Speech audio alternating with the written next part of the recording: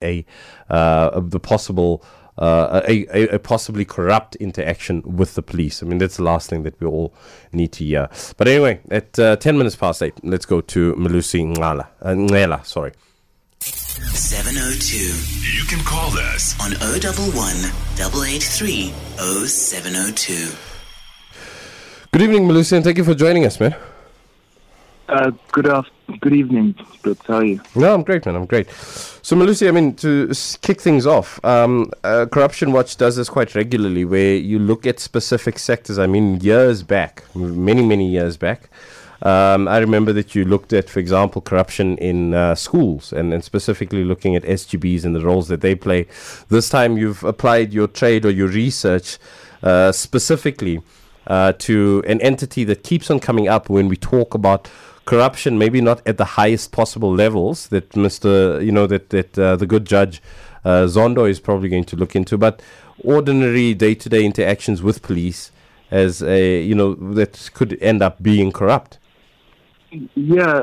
So this is one of those reports. You're correct, but where it differs with schools is that schools it was an actual campaign that we were. So it's the first time they are looked from a research perspective at sectors, and this comes from actually campaigns like the schools campaign, but also other research reports that we have produced in which we will highlight several sectors, but then there's a general interest from members of the public to say, tell us a little bit more about health, or tell us a little bit more about the police, tell us a little bit more about traffic, and so on and so forth.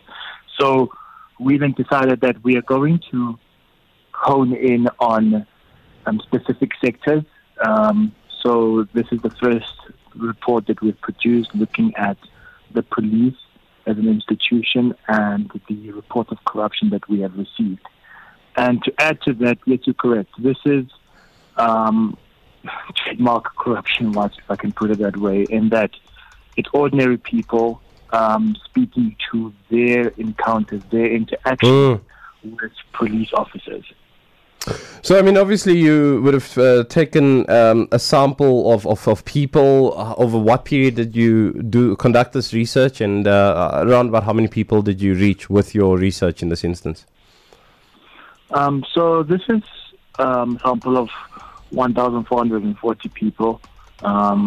Since it dates back as far as 2012. But the thing is, these are actual cases. So these are people that have come to us via our various channels, be it our website or walk-ins to our offices, telephonically, text messages. These are people that actually came to us as a last resort when they've lost all hope and do not know who else they can scream at or even cry. Yeah. And they've come to us and then highlighted these incidents. For sure, I hear what you're saying there. So let's go through some of the numbers that are very telling. So obviously it's been broken down in terms of categories, in terms of people's experiences, and the leading categories of corruption from these reports were bribery, abuse of power, and dereliction of duty. Do you want to just quickly break down the numbers for us there? And also maybe just state, out of the 1,440 people that you then spoke to, I mean, how many of those people then experienced corruption? Because I'm pretty sure that there would have been room for some saying that, listen, I had a wonderful experience with the police and there was no corruption whatsoever, all the way through to someone saying that, listen, from when I got to the police station or from when I picked up the phone and spoke to someone, there was a problem.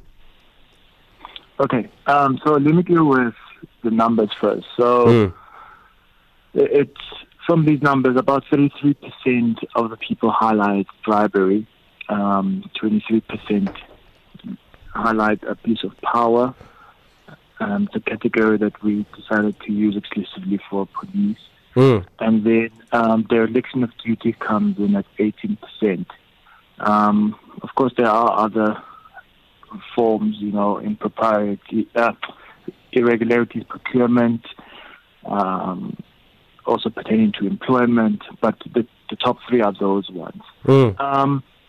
So this was not necessarily a study to ascertain whether people are having good or bad experiences. Yeah, it was simply a sample based on people that have come to us and told us that we're having a bad experience. Oh, okay. And Yeah, sure. we highlight these issues.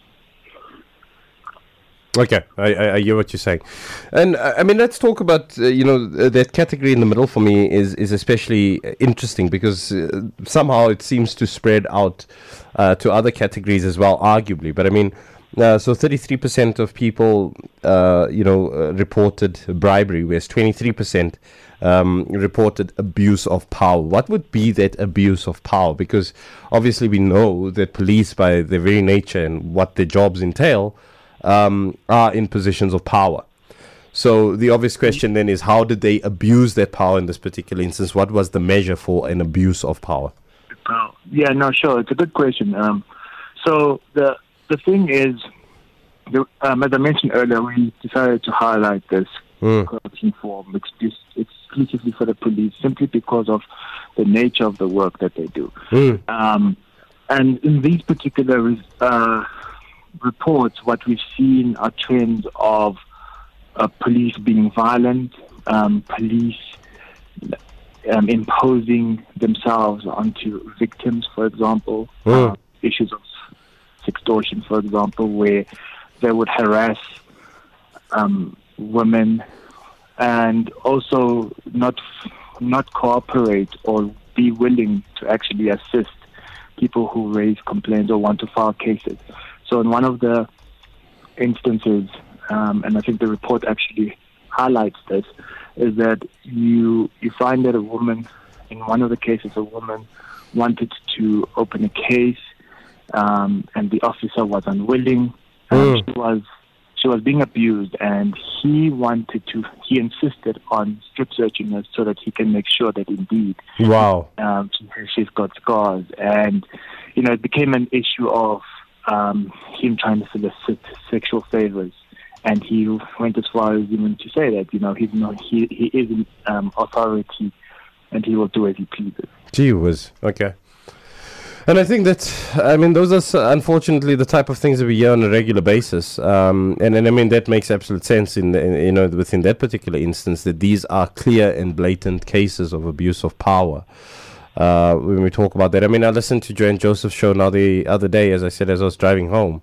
And the one thing that stood out for me as well was the idea that, there was these police that had followed this couple, and they literally followed them up to their flat and tried to take jewelry and money, in exchange for, and this wasn't even a case of bribery. This was just a simple case of extortion, insisting that they should take items from people. But we've also there are those kind of issues that are also highlighted in the report where people will allege that police have followed them just because they see them coming from a party or whatever the case may be, to their place of home, to their homes, and then try to extort money from them. So what I'd just like to understand from you also then is, if you look at the research that you had conducted, what would be the main aim behind it? Because I know that there's going to be the usual narrative of the vast majority of police do a great job and it's only a few bad apples. And this doesn't help the situation because it creates a negative perception of our police and their relationship with the rest of society and communities. Is that actually the case, or does this type of information actually help us? Look, when a person reads this report, one thing that will come to you as a reader, because we try to make it as accessible as possible to anybody to read. It's not just numbers with... Are you there, Melusi? Melusi? Okay. Seems that we lost Melusi momentarily. We'll try to get him back and then obviously continue the conversation there. Because as I said, it's extremely important that we do have a conversation about this. About this whole idea of why, what is behind and what is the actual importance of this type of survey. Where does it lead us? Where does it take us? Because for me, it's extremely important to obviously understand what it is that we can do as citizens, apart from being really upset at the fact that our police are being, corrupt and getting up to corrupt activities. Melusi, do we have you back? Melusi? Hello? Yes, Yes. are you there? Yes, I'm here. Great stuff. So what I was trying to highlight is that this is a report where anyone can read it, and what you will see is that, there's a part of you in this report. We've all had an encounter with the police, and we all know what it feels like to be in that position where, you are being forced to comply with shady behavior or misconduct just because a police officer deems themselves as a person of authority and a person who can do as they please. So it's a story of almost every South African, and it's a story that everybody can relate. So what we then should be able to take out from this is to say, what do we want for our police? What kind of institution do we like? Would we like to have? Yes, there have been several reforms, perhaps several changes as well in the past 25 years, but clearly it's still a sad state of affairs, and there's a lot of improvement that needs to be done. And what is our role in that? We as Corruption Watch always believe that people need to continue to blow the whistle on corruption by remaining vigilant so that we can hold those who are in authority to account. And, we continue to have dialogue with government officials, the corruption unit in the police, for example.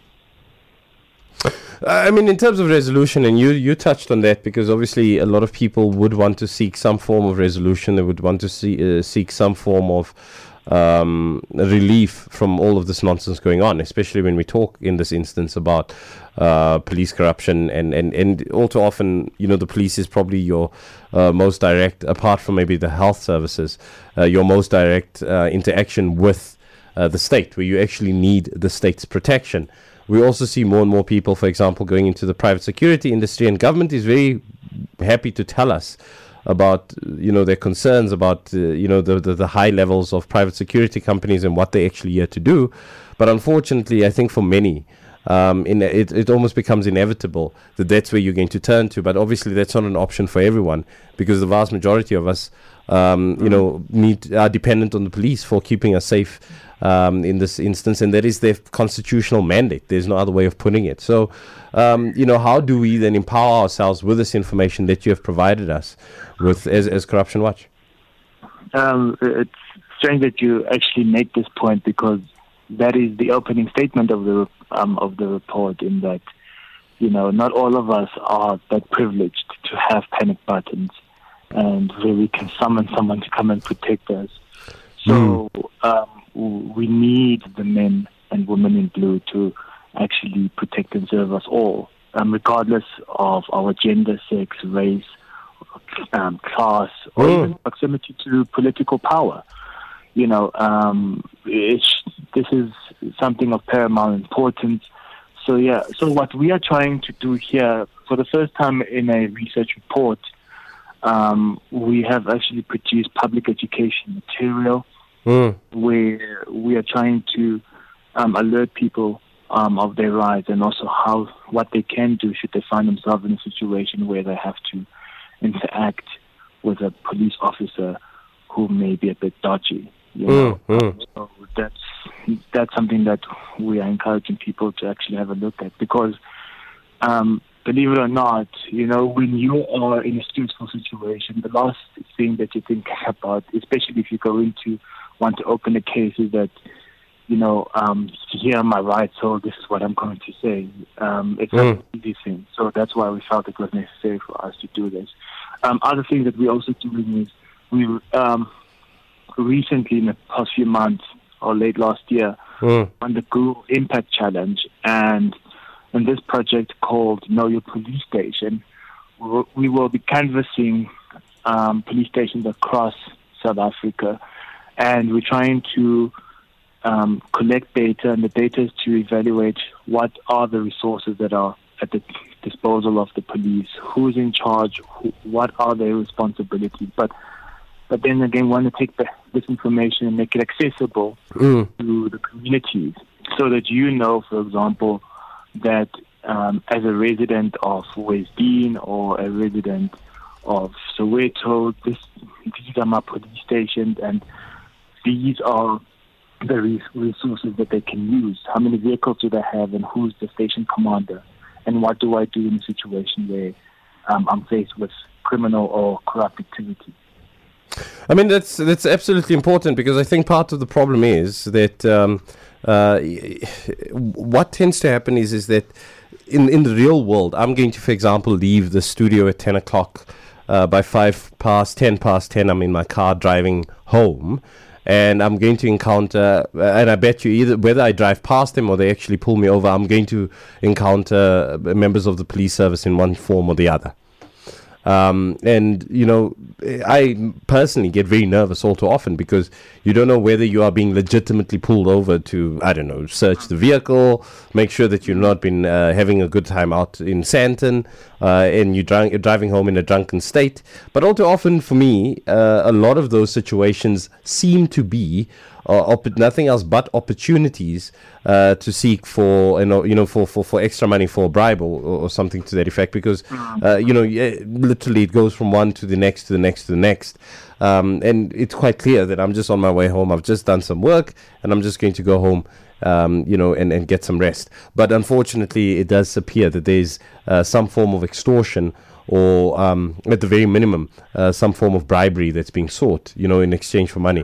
So that for me is, I think, what worries a lot of people as well. And then, of course, when you are in that situation whereby you are being, handled in a rough manner, and, that's unnecessary, there's too much force being applied, how easy is it for you under those particular circumstances then to assert your rights? Because all too often, you get a slap, and you might know what your rights are, but you're not able to assert them because the position of power is out of your hands.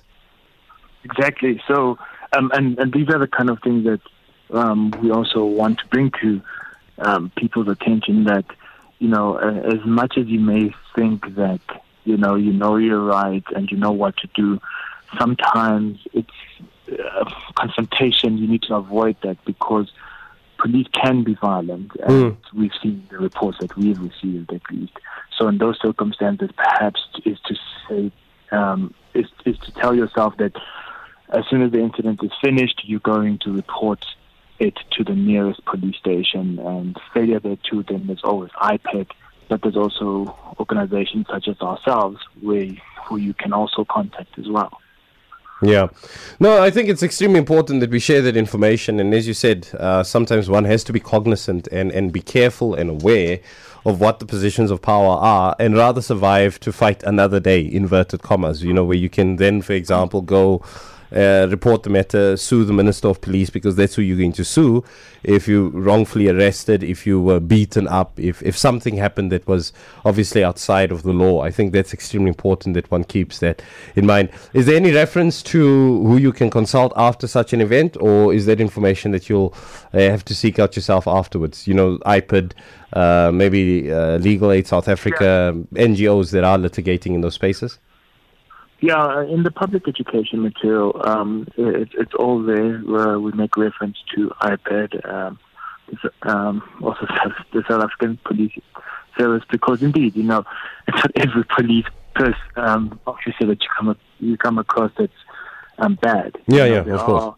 There are men and women out there that are doing a splendid job. It's just unfortunate that we have to find ourselves in a situation where we need to highlight these problems, because we need to root out corruption so that we can have a better institution that will protect and serve us all. I'm sure everyone will agree with you on that one.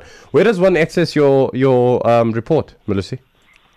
So what we've also done this time around is to come up with a podcast for people who don't want to read.